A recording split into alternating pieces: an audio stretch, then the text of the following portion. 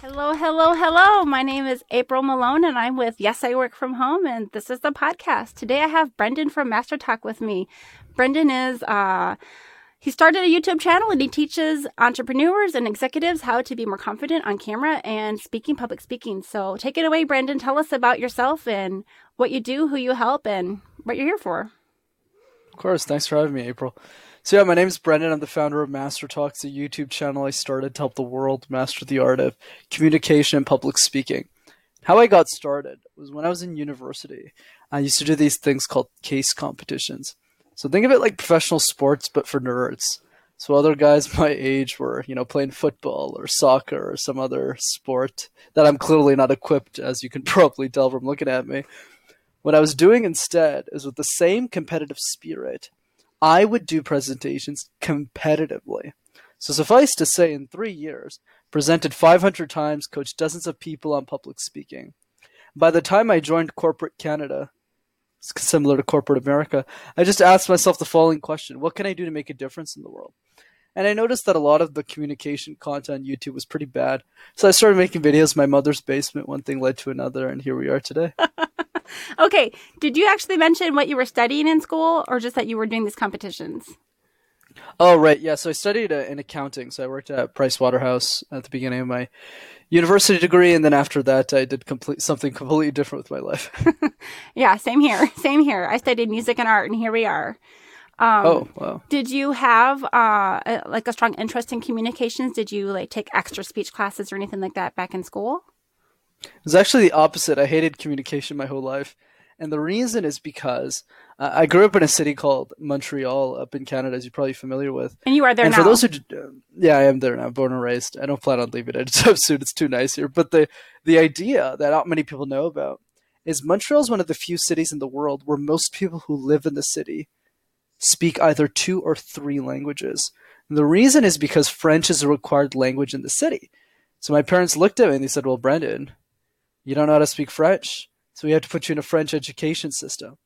So not only was I uncomfortable with presentations like most of us listening, I had to present in a language I didn't even know. Oh, boy. So public speaking was definitely something I didn't like and that I learned later.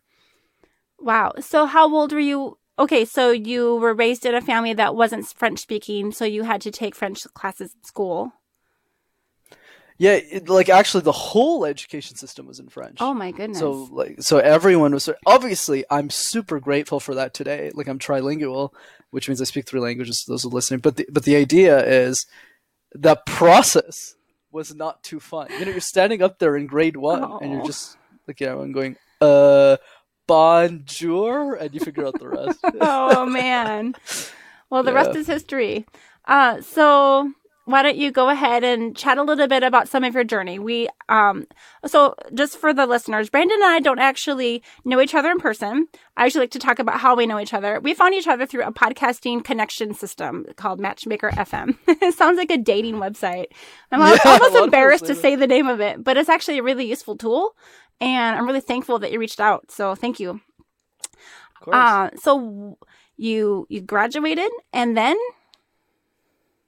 Yeah, so I graduated, and then after that, I started working at IBM as a consultant there, and I still do to this day, and I really love working there. But I think what I noticed with my life was I was achieving everything I wanted in terms of financial goals.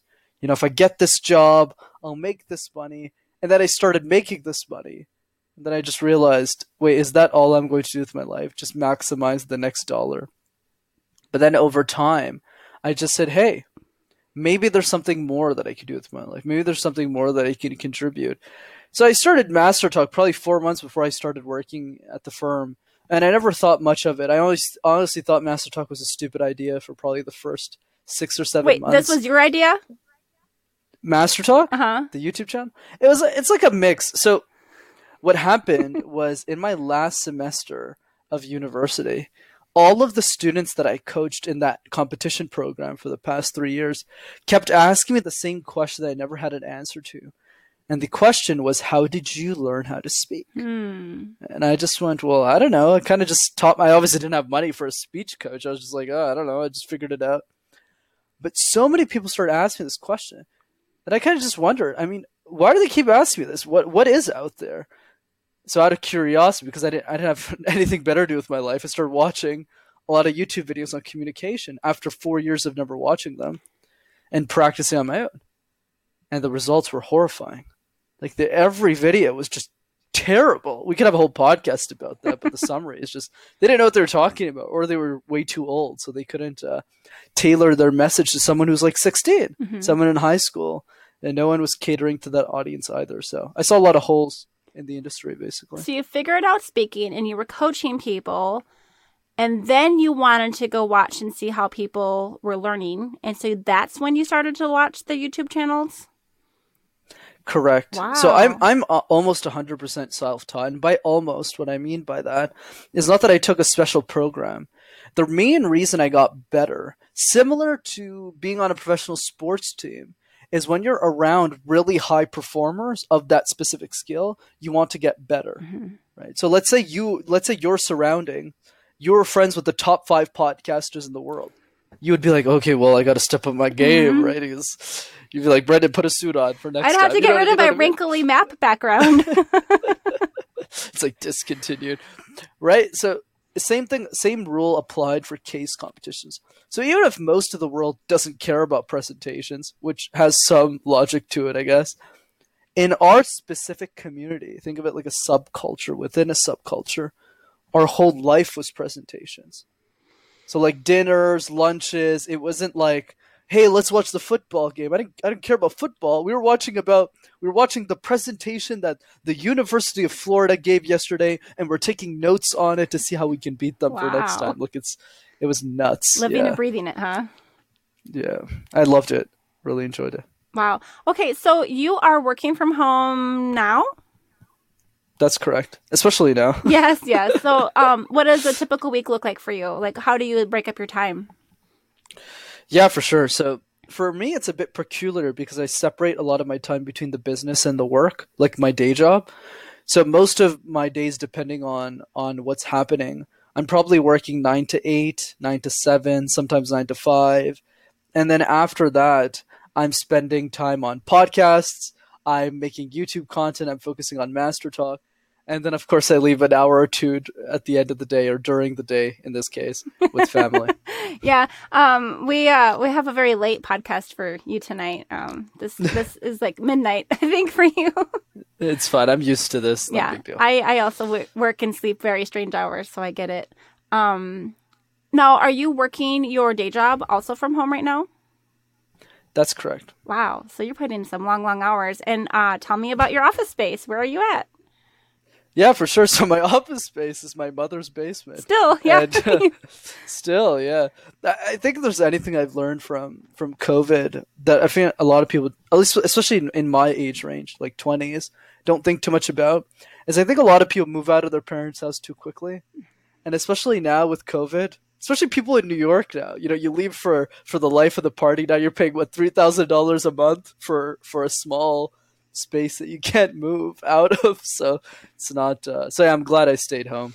Oh yeah. I stayed home with my parents I was in the dorms for a couple of years, but I was home every week, and I have a very large family. And so there were a lot of just responsibilities, I guess you could say. I had a job back home, and then I'd go off to the university during the week, and I'd drive back and forth like 70 miles. But I didn't officially move out of my parents' house until I was like 24.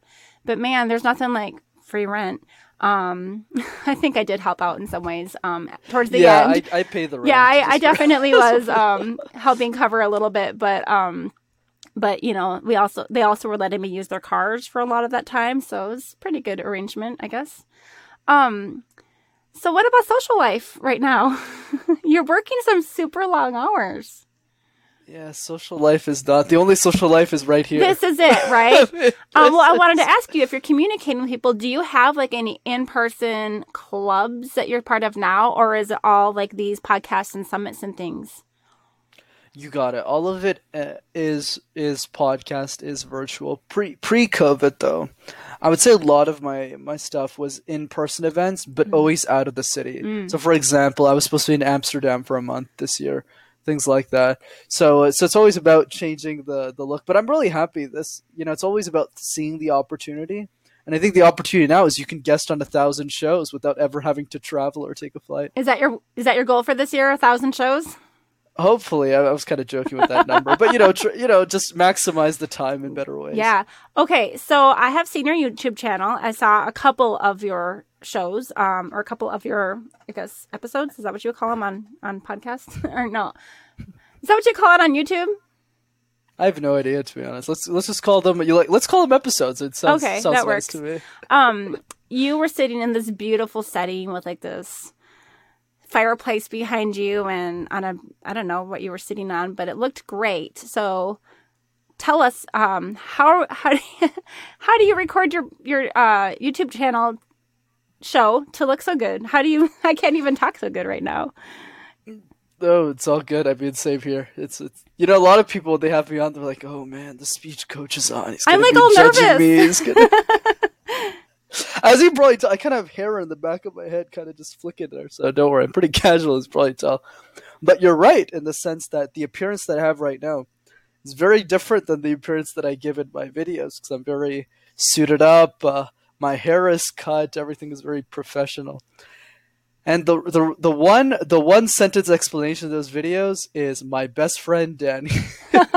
If you don't know something, hire someone who does. So I pay him a lot of money to execute my videos, to do all my editing. He even picks out my suits. He does everything end to end. The only thing I do is I write the scripts and I bring them to life. I have to ask you, do you use a teleprompter? No, I do not. Because you just have like that good eye contact, and I thought for sure he's got to be using a teleprompter. Yeah. I bought one. I haven't been able to use it yet. My problem is that, like I mentioned, I'm in a closet. And so I've got, it's about maybe, 6 feet this way and about maybe 8 feet this way. So these podcast episodes we record as a podcast as well as the video version for YouTube. So if I'm going like this and that, you can see, but maybe, yeah. So it's a small walk-in closet that I'm sitting in, and I don't really have a lot of space to set up a tripod behind my, camera. I did try to do that in my living room in front of my nice bookshelf and everything, and it looked nice.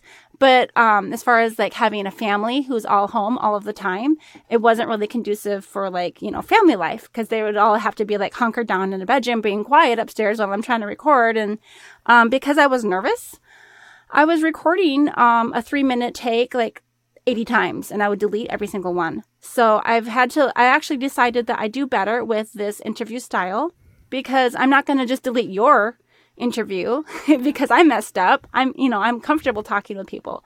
So let's talk a little bit about stage fright on camera, and how that might relate to people who work from home. Yeah, absolutely. I'm happy to talk about that. So the idea with camera is, I get it. It's not easy, and I'm a good example of this. And if you don't believe me, watch my old videos. I leave them up there for a reason. I have to. So hey guys, today Master talk. It wasn't the person I am today, anyways. So the key is, we need to understand that camera has specific advantages that in-person workshops do not have. I never wanted to be a YouTuber. I just wanted to be a senior executive at a company, make a lot of money, have a great family, and die. I had no other big ambitions. Until one of the people I was coaching came up to me and they said, Brendan, do you have time to coach the world on communication? And I said, well, no. And then he looked at me and he said, exactly. That's why you need to get on video. Because there's people that just can't buy your time. And even if they could, you couldn't coach all of them anyways. And that's when it hit me. We need to realize that as creators, as people who have ideas worth sharing, that's all of us, by the way, that if we do not share our message on camera, we are doing a disservice to the people who cannot afford our services. Right? Wow. A great coach summarizes this best. Marketing is what changes the world. Coaching's great. I do coaching. I make an impact on those who can afford me. But at the end of the day, 40% of Americans don't even have $400 of savings. Just that's just an example. And just the world, a lot of people just can't afford the rates that I have now, and with success with the business. So the question is, what am I going to do for them? Right. And the answer for all of us means sharing, democratizing all of our best knowledge, all of our best stuff for free. That's what it means to be a content creator. That's what it means to be an influencer. So if you're someone who's scared of camera right now, understand that everyone starts there, but also understand that if you get your video right one time, even if it takes 100 times, if you get it right one time, you can share it forever. So how do you feel about... Okay, so my problem was that I kept trying 80 times before I would finally be happy with that 3-minute take. But by that time, I was like having all this self-talk and like self-hate. Like, you're not any good at this. What do you think you're trying to do? You know, you can't even say 3 minutes without making a mistake. And at one point, I could just feel like all of that joy, you know, and like the hope that I had for what we're starting here just drain out of me. And then it doesn't come across as authentic anymore. So when you go again and again and again, you start to lose some of the like freshness. And so like I wanted to get it right because I knew a video is forever. But at the same time, when is imperfect okay? Right. So that's a great balancing question there. So there's two parts to that. The first part, okay, is if you do get it right, you can use it forever. Right? And that's the benefit with a lot of my videos today. Yeah. But the other part of that that's more important is the only way to get to that level, the only way to get to that point is by reiterating multiple times. Because if you're keeping it to yourself and you're just trying it 30, 50 times, that's good, but you're never going to be exceptional because you're never getting the feedback. Even the people who give you hate comments, you're not getting the feedback that you need to 10x your presentations. And I'll give you the best example. There's a video on my channel called 5 Public Speaking Tips. Okay.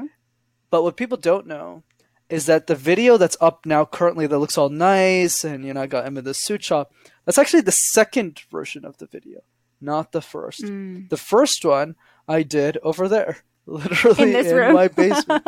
Right, in the other room, actually. But yeah, you got it in the basement with no lighting, no budget. And I sent it to a couple of teachers and they ripped it apart. They were like, you suck.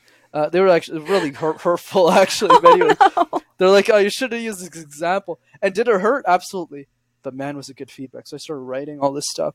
So that a year later, you know, I'd made this video that was 100 times better. And I was like, now what are you going to do? You can't say anything bad about this video now. Right? So did you send it to them again? No, I was too lazy. It was too I don't want the pain again. I don't want the pain. But yeah, I think the bottom line is it is important to understand the impact that we can make with video, but we're not maximizing our potential if we're not sharing consistently.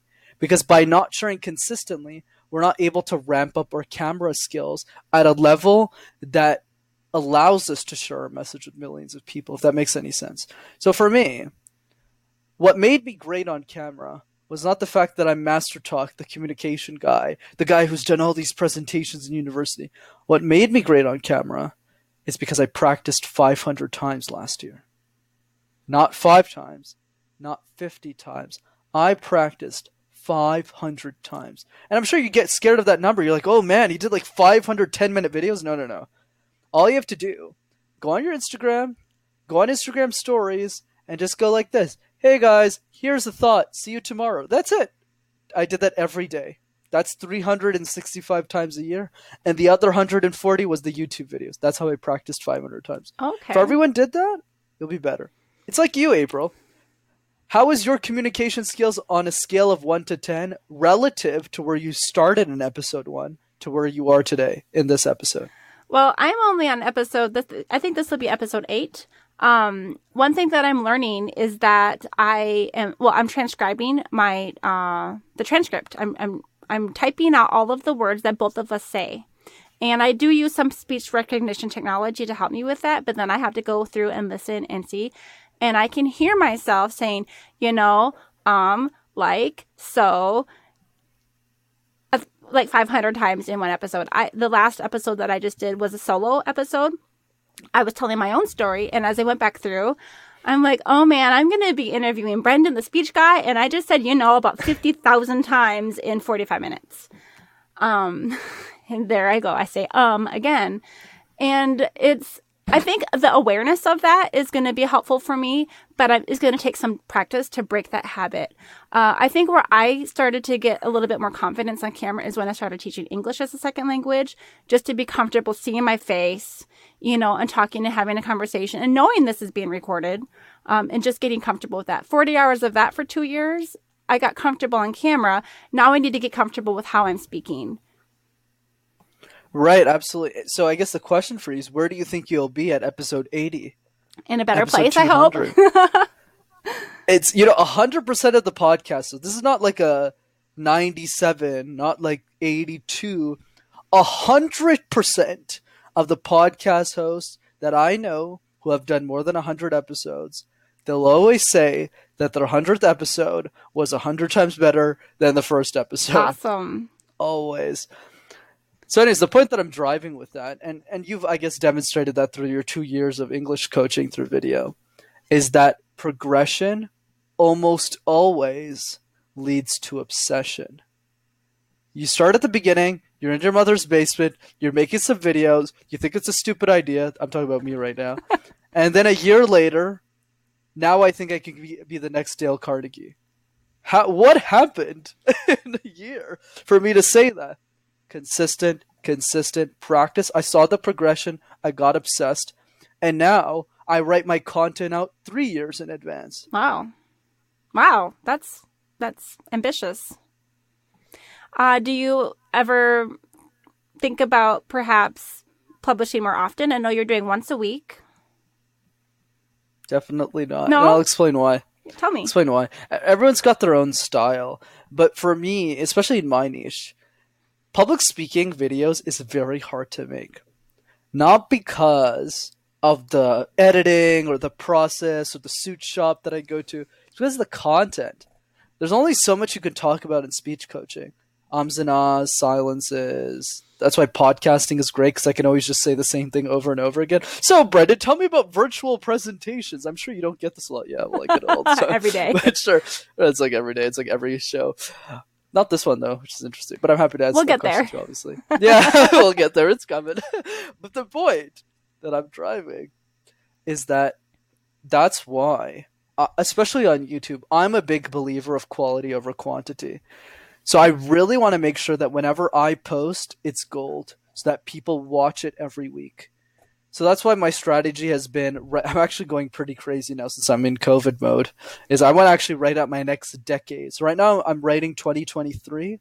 So the goal is by the end of COVID, which I think will take maybe another year, I should have my content until I'm 35, which is 10 years of content. How much of that will batch, and how much of that will you batch and get done ahead of time? And then just... I'm actually debating that because I don't know. Like, I guess I'm so mission driven that there's a small fear that lingers on the back of my brain that I might die in my 20s, even if the chances of that happening are almost 0 to none. I don't want to take the risk because there's nobody else in my age group who's sharing these videos right now at this level of quality. So I've been pretty obsessive with this. But the point is, for the audience, I know they think I'm deranged now. The point that I'm driving, me and April are trying to drive here, is the worst thing that you can do is not start. Not for your own ego, not for what you think about yourself, but for what you're doing onto others. I started Master Talk when I was 22, and I started coaching CEOs and executives when I was 23. Who am I to coach them? Where did I come from? Why do they trust me with their transformation? The reason, 2 reasons. One is preparation. I know a lot about the subject, right? And knowing your stuff is important. But the second thing that's more important is having a belief system. If Julia, 16 years old, is in a high school, wants to get better at communication, what resources does she have today? The answer is nothing. Her English teacher. So if I don't make videos, nobody else will. Mm-hmm. So I'm very mission driven in that way. And that's what made me start Master Talk. Not because I could be famous, not because I'm great at camera. I sucked at camera and I still do in many ways. But the idea is it's for Julia. It's for people like her that need resources to share their ideas with the world that only I can provide. So we are speaking to not only entrepreneurs and people who are trying to make like coaching videos and, you know, selling a product or something like that on YouTube or on a video, you know, behind a paywall. But we are also just talking to employees. And so, you know, I hadn't asked you about virtual meetings yet, but how can you speak to both? Like, how can just becoming more confident on camera or building your speaking skills, how do you think that will help people in their daily life now? Absolutely. So let's take this from a top to bottom. So top of the line is as follows. Realize that communications is a much bigger part of your life than you realize. Presentation skills is actually a very small component of communication. Truth of the matter is communication is everything. It's the tough conversations you have with your family. It's the great conversations you have with your family. It's the way that you get dinner with your kids or the friends that you like. It's the people that you negotiate business deals with. Communication is everything. And by understanding that, you'll realize that the better you get at it, it'll be better not just for you, but for your life and the people around you. That's why the question I always ask people, especially those who are really scared of communication, is the following. How would the world change if you were an incredible speaker? If you were an exceptional communicator, how would the world change? And most people go, like I would get promoted at work. No, there's a lot more to that. You would fight less with the people that you love because you would actually understand what they're trying to say. You try to seek to understand them, communicate in a clearer way. It would be much easier to do a bunch of other stuff. You could travel to countries you have no clue what the languages, and for some reason, still understand what they're saying. That's what communication is about.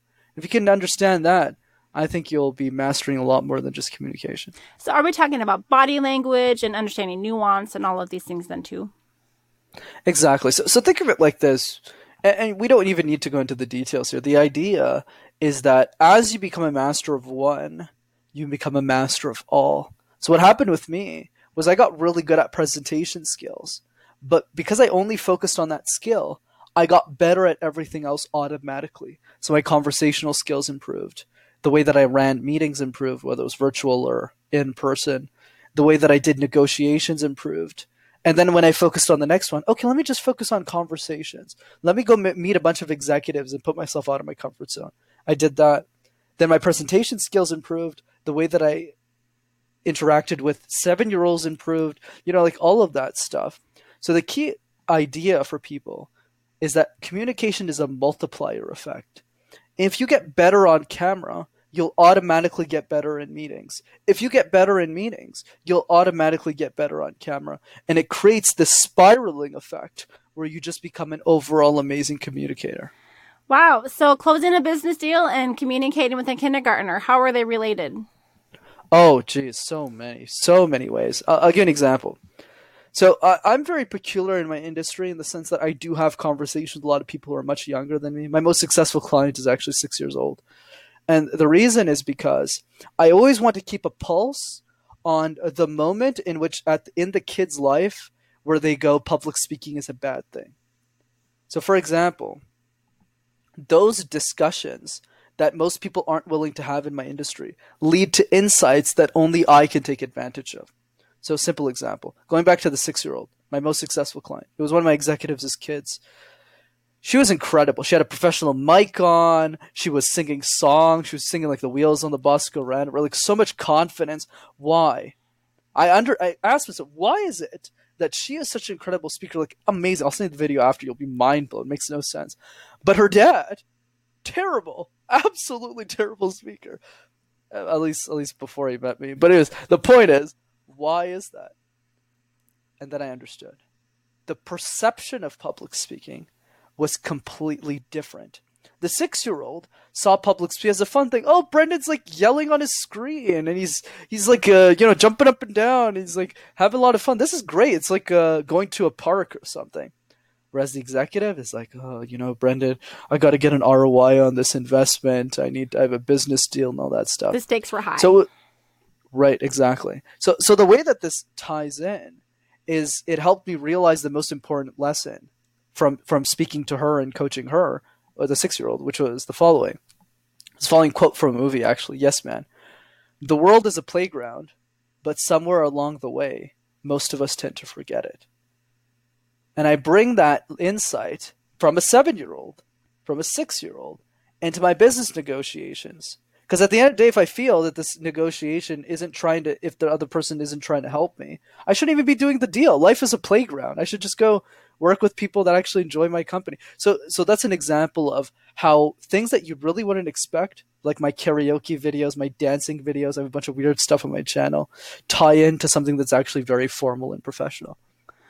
So the playfulness, I mean, I know a lot of people that feel, physically ill from the idea of public speaking are always told that well, just pretend that the whole audience is naked. I mean, really. Don't even get I know, me started no. on that one. But, is that where you're going? Is like, you just need to remember how to have fun with it? There's that. And there's the other part. Let's talk about the system itself. That might be useful for people. Why are we scared of public speaking anyways? I've been on shows in a couple of places around the world, and we're all scared of public speaking. We don't know why. The answer is very simple.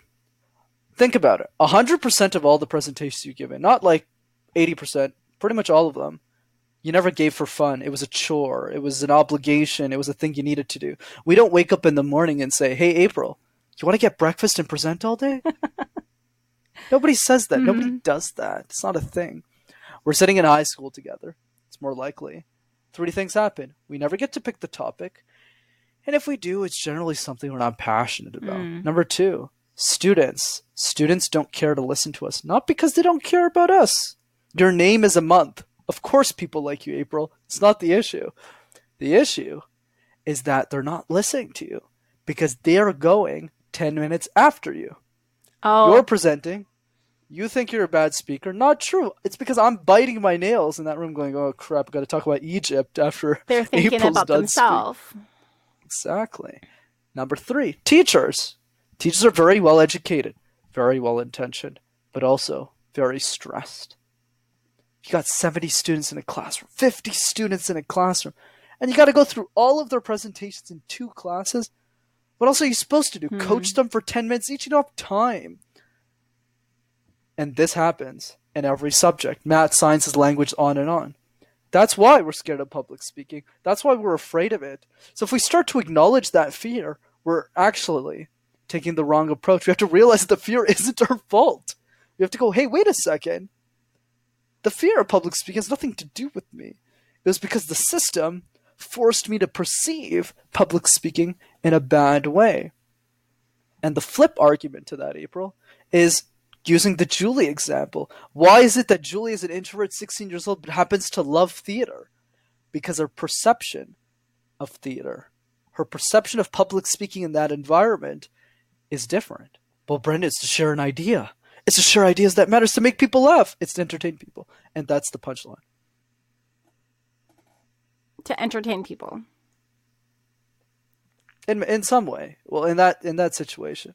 But the advice I have, essentially, is after you've reflected on how the world would change if you were a great speaker, then ask yourself, what happens if you don't do it?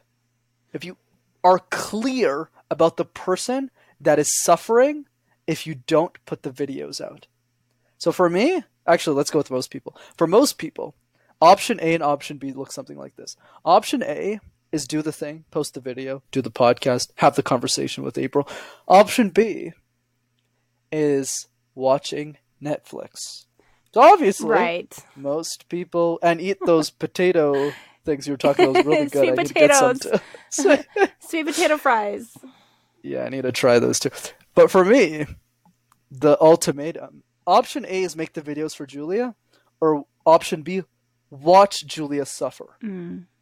And millions of people like her from around the world, in Cambodia, in Germany, whatever, but not just for today, April, for the rest of eternity. Because public speaking, communication will always stay the same. It's never going to change. So if I don't make videos, I'm not just hurting the millions of people today. I'm hurting the millions of people tomorrow. And that is unacceptable to me. That's why I'm so committed to the YouTube channel. Wow. It's good stuff. It's good stuff. I want to talk about, how did you find your way into a place where you found speaking to be fun before you had any training? Like, how did you fall into a club or the case thing that you were talking about where you were competing? Like, did you find that through Toastmasters, or did your speech teacher make you do it, or how did you find it? Yeah, I'm happy to add more light to that. So what a case competition is, essentially, April, is a business gives you a problem. So let's say McDonald's comes up to us and says, Brendan, April, all these yogis, they love health and all that stuff. They don't eat burgers anymore. What do we do? How do we get them back in our stores? This is called a business problem. How do you get people to eat salads now to go back to McD's and have a Big Mac or something? So what we need to do as a team is in 3 hours, we need to come up with a solution, make a financial statement, do a bunch of stuff, read a 20-page document, and with no internet at the end of the 3 hours, we need to present our presentation, our solution, to the actual executives of the company. That is a case competition. It's pretty intense, right? So now the question that's probably on your mind is, why would anyone put themselves through this? Like football or cheerleading or something else. Just walking sounds a lot more interesting. The reason is because much like how do I explain this? Much like how universities are feeder schools to professional sports teams. You have to go to like a big school and you can get drafted.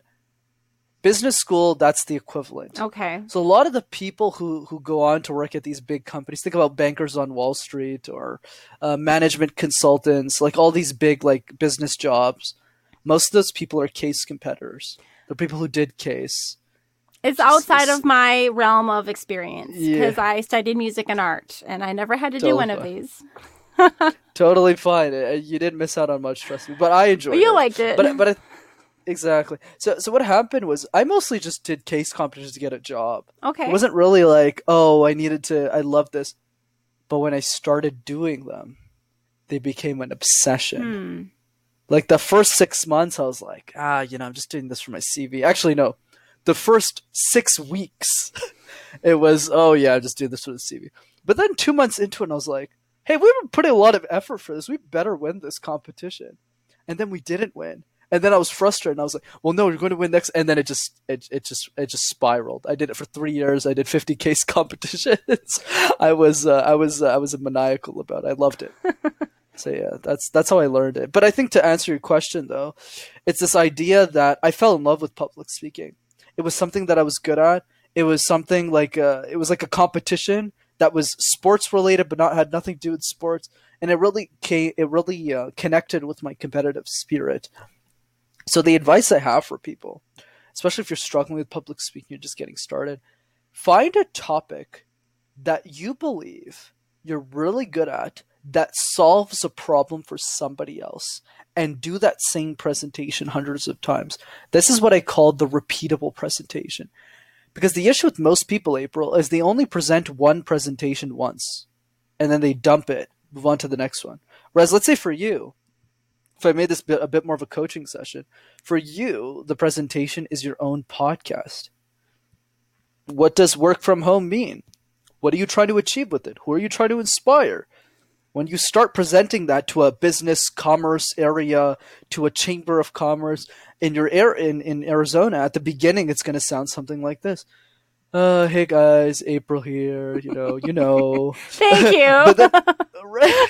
But no, hear me out though, because I know you can do this. But after you do this 25 times, then your presentation is going to sound something like this. Growing up in a family with 10 kids, I understood the importance of managing my time. And there's so many people out there who don't know how to do that at home. Imagine this. See, like, that's what I'm saying. Like, there's so much room there. And you can totally do that after a couple of times. You have a good memory. I showed Brendan a picture of my huge family right before we started. It was really nice. I mean, it's not something you can forget. It is pretty memorable. But I mentioned Toastmasters a few minutes ago, and I wanted to come back to that for a second. I actually was, I think I was at a speech class back when I was maybe in my undergrad. I had to, I think, visit a Toastmasters. I can't remember if I did in high school or college, but I just sat in on one Toastmasters class. Might have even been 20 minutes. I don't think we even stayed for the whole thing. But I never went back again for 20 years. And just last week, someone invited me to join them for a virtual Toastmasters. I was like, so I don't exactly know what that would like look like or entail. And he sent me a video, and it was talking about the guy who counts all the ahs, like the ah counter, and then someone who's I don't know, they have like 5 or 8 different types of roles, and everyone's basically critiquing a different part of your speech, and then you get reviewed on that. And I'm like, that sounds terrifying to me. I don't know if that's gonna make me love speaking. Can you speak to that? Absolutely. So my overall recommendation for those who don't have time for the full story is I do recommend Toastmasters. And the reason I do is because it's very cost effective. It's like $100 a year, and it gives you that community.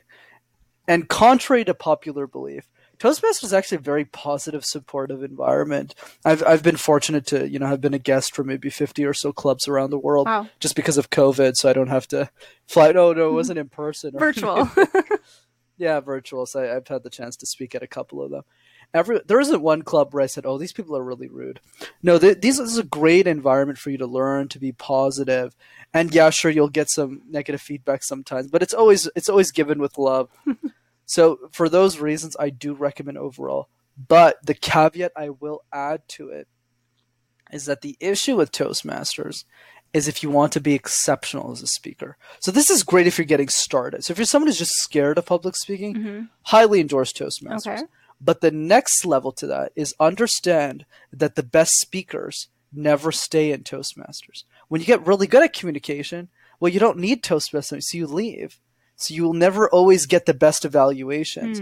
That's why my recommendation, that's why I love Toastmasters and working with them, is take my free videos, bring those tips into that club so that everyone has access to the best knowledge in the world. The knowledge I share costs like hundreds of dollars an hour these days, and all that's free now. And then make everyone in the club better so that you can all evaluate better for free. And then be a better club. That's the way I approach it. But overall, I recommend going. Absolutely. Wow. Brendan, I want to talk a little bit about some of the technical things that, now that we're all virtual, how can we be better communicators in this technical world? I know you told me that you're into tech, that you have some good tech stuff. Where do you draw the line? Like, what's necessary to be a good communicator, and what is just extra a barrier to communication? Sometimes I think some people won't communicate until they feel like they have everything just right. I don't feel like I have the best microphone, and it kind of made me nervous about starting the podcast. I thought maybe I should wait and get a better one. And then I'm like, screw it. I just need to get started. I completely agree. I mean, my first 25 videos and my first 50 videos. First 25 I did with my phone, and the next 25 I did with the camera, but I was still in my mother's basement. It's only 6 months ago, 6 or 9 months ago, that I transitioned to professional, right? So for the first year, I was pretty much doing everything in my basement. Yeah. So yes, I completely agree. You're always better off starting with something. In terms of the gear itself, I wouldn't worry too much. Even today, I mean, this camera right now is my webcam. It's not anything fancy. This is a bit fancy because the audio just needs to sound good for the recording. But other than that, it's pretty basic. But the advice I have for online is to understand the following. The difference between the online world and the in-person one is that when I'm in person, when we're together, let's say I was in Arizona giving you a workshop or something, I can gauge how you're feeling in real time. So let's say I say a joke. Two things happen. April will either laugh at the joke and go, ha ha, Brendan, you're so funny. Or two, which is much more likely, you'll look at me and go, wow, this guy is not funny. He should really not be saying jokes. I have no clue what's happening. But either way, I can adapt and say, oh, April's right. I'm not funny. I got to adapt. I got to adjust. I don't have that luxury in an online presentation. Even in this very conversation we're having now, April, we're one-on-one. I have no clue how you're reacting to me. Why? Because I'm not looking at you. I'm looking at the camera lens. I know, it's hard. Right? Right? So imagine 20 little screens on a Zoom call. How are you supposed to see how people are reacting? So the punchline is that the same joke that I told you in Arizona, with the same enthusiasm, the same positivity, the same love, I need to say with the same, all of that, and assume it's funny. And that is challenging. Yeah. How are you supposed to tell a joke when you don't know if people are laughing? Right? That's the challenge. Especially if everyone's muted. Yeah, go ahead. Yeah, or in a webinar format, it's even worse because just like there is nobody. It's just you. You're speaking to nothing. Right. Can you see everyone? I haven't used the webinar format of like Zoom yet. I just have only been in like groups. Right. So in Zoom you would be able to, but even then, little screens. Right. But it's something like GoToWebinar. Mm-hmm. You don't see anybody? Oh no. Oh, you don't see anybody. Wow. I didn't realize it was that barren. I know, you're right. It's like when you are in a virtual meeting, we're going to talk about it. In order to like look like you're paying attention to people, you end up not looking at them. So it's really a conundrum. Because if you want to see Joe down there and Sally over here, your eyes are way far away and they think that you're not paying attention. It's complicated. Right. That's why to look at both of them directly, you have to always just keep looking at the lens. Yep. Right. So the key is for that, let's do short tip and then harder tip. So easy tip, put a picture of somebody that you love right next to the lens, or like your favorite, like for you is those sweet potato fries that aren't fried. Just put them right there and tape it up. Just put them right there. Simple. That's easy. And then you'll get used to it. That's one part. The other part. Oh, go ahead. Oh, please. I was going to say, I actually usually just kind of like make the screen small so that the people are as close to the camera as possible so I can still see you in my peripheral vision. I have you like that with me right now. I put you as close to this camera as I can. That's smart. So I can't do that on my laptop sometimes, but I got to figure that out. But yeah, sure, if you could do that, April's tip definitely holds. But in the situation where that's not possible, then just put a picture or something. Or do both. Just do both. Right. But the other tip that's more important is two things. One is the perfect virtual room. So what you want to do, get a bunch of people on a Zoom call that are very critical, that aren't very nice, to critique everything. Be like, Brady, when was the last time you got a haircut, Brendan? Why aren't you wearing a swoot? What is this? Why you got a white background? They critique everything from the way that you speak to the way that you are, so that when the actual presentation happens, you're flawless. That's one. Two is imagine the perfect audience. So when I started podcasting, April, to your point earlier, off the record we were talking, yeah, I get it. The first show I'm kind of sitting there wondering, why is a stranger asking me questions about my life? This is so bizarre.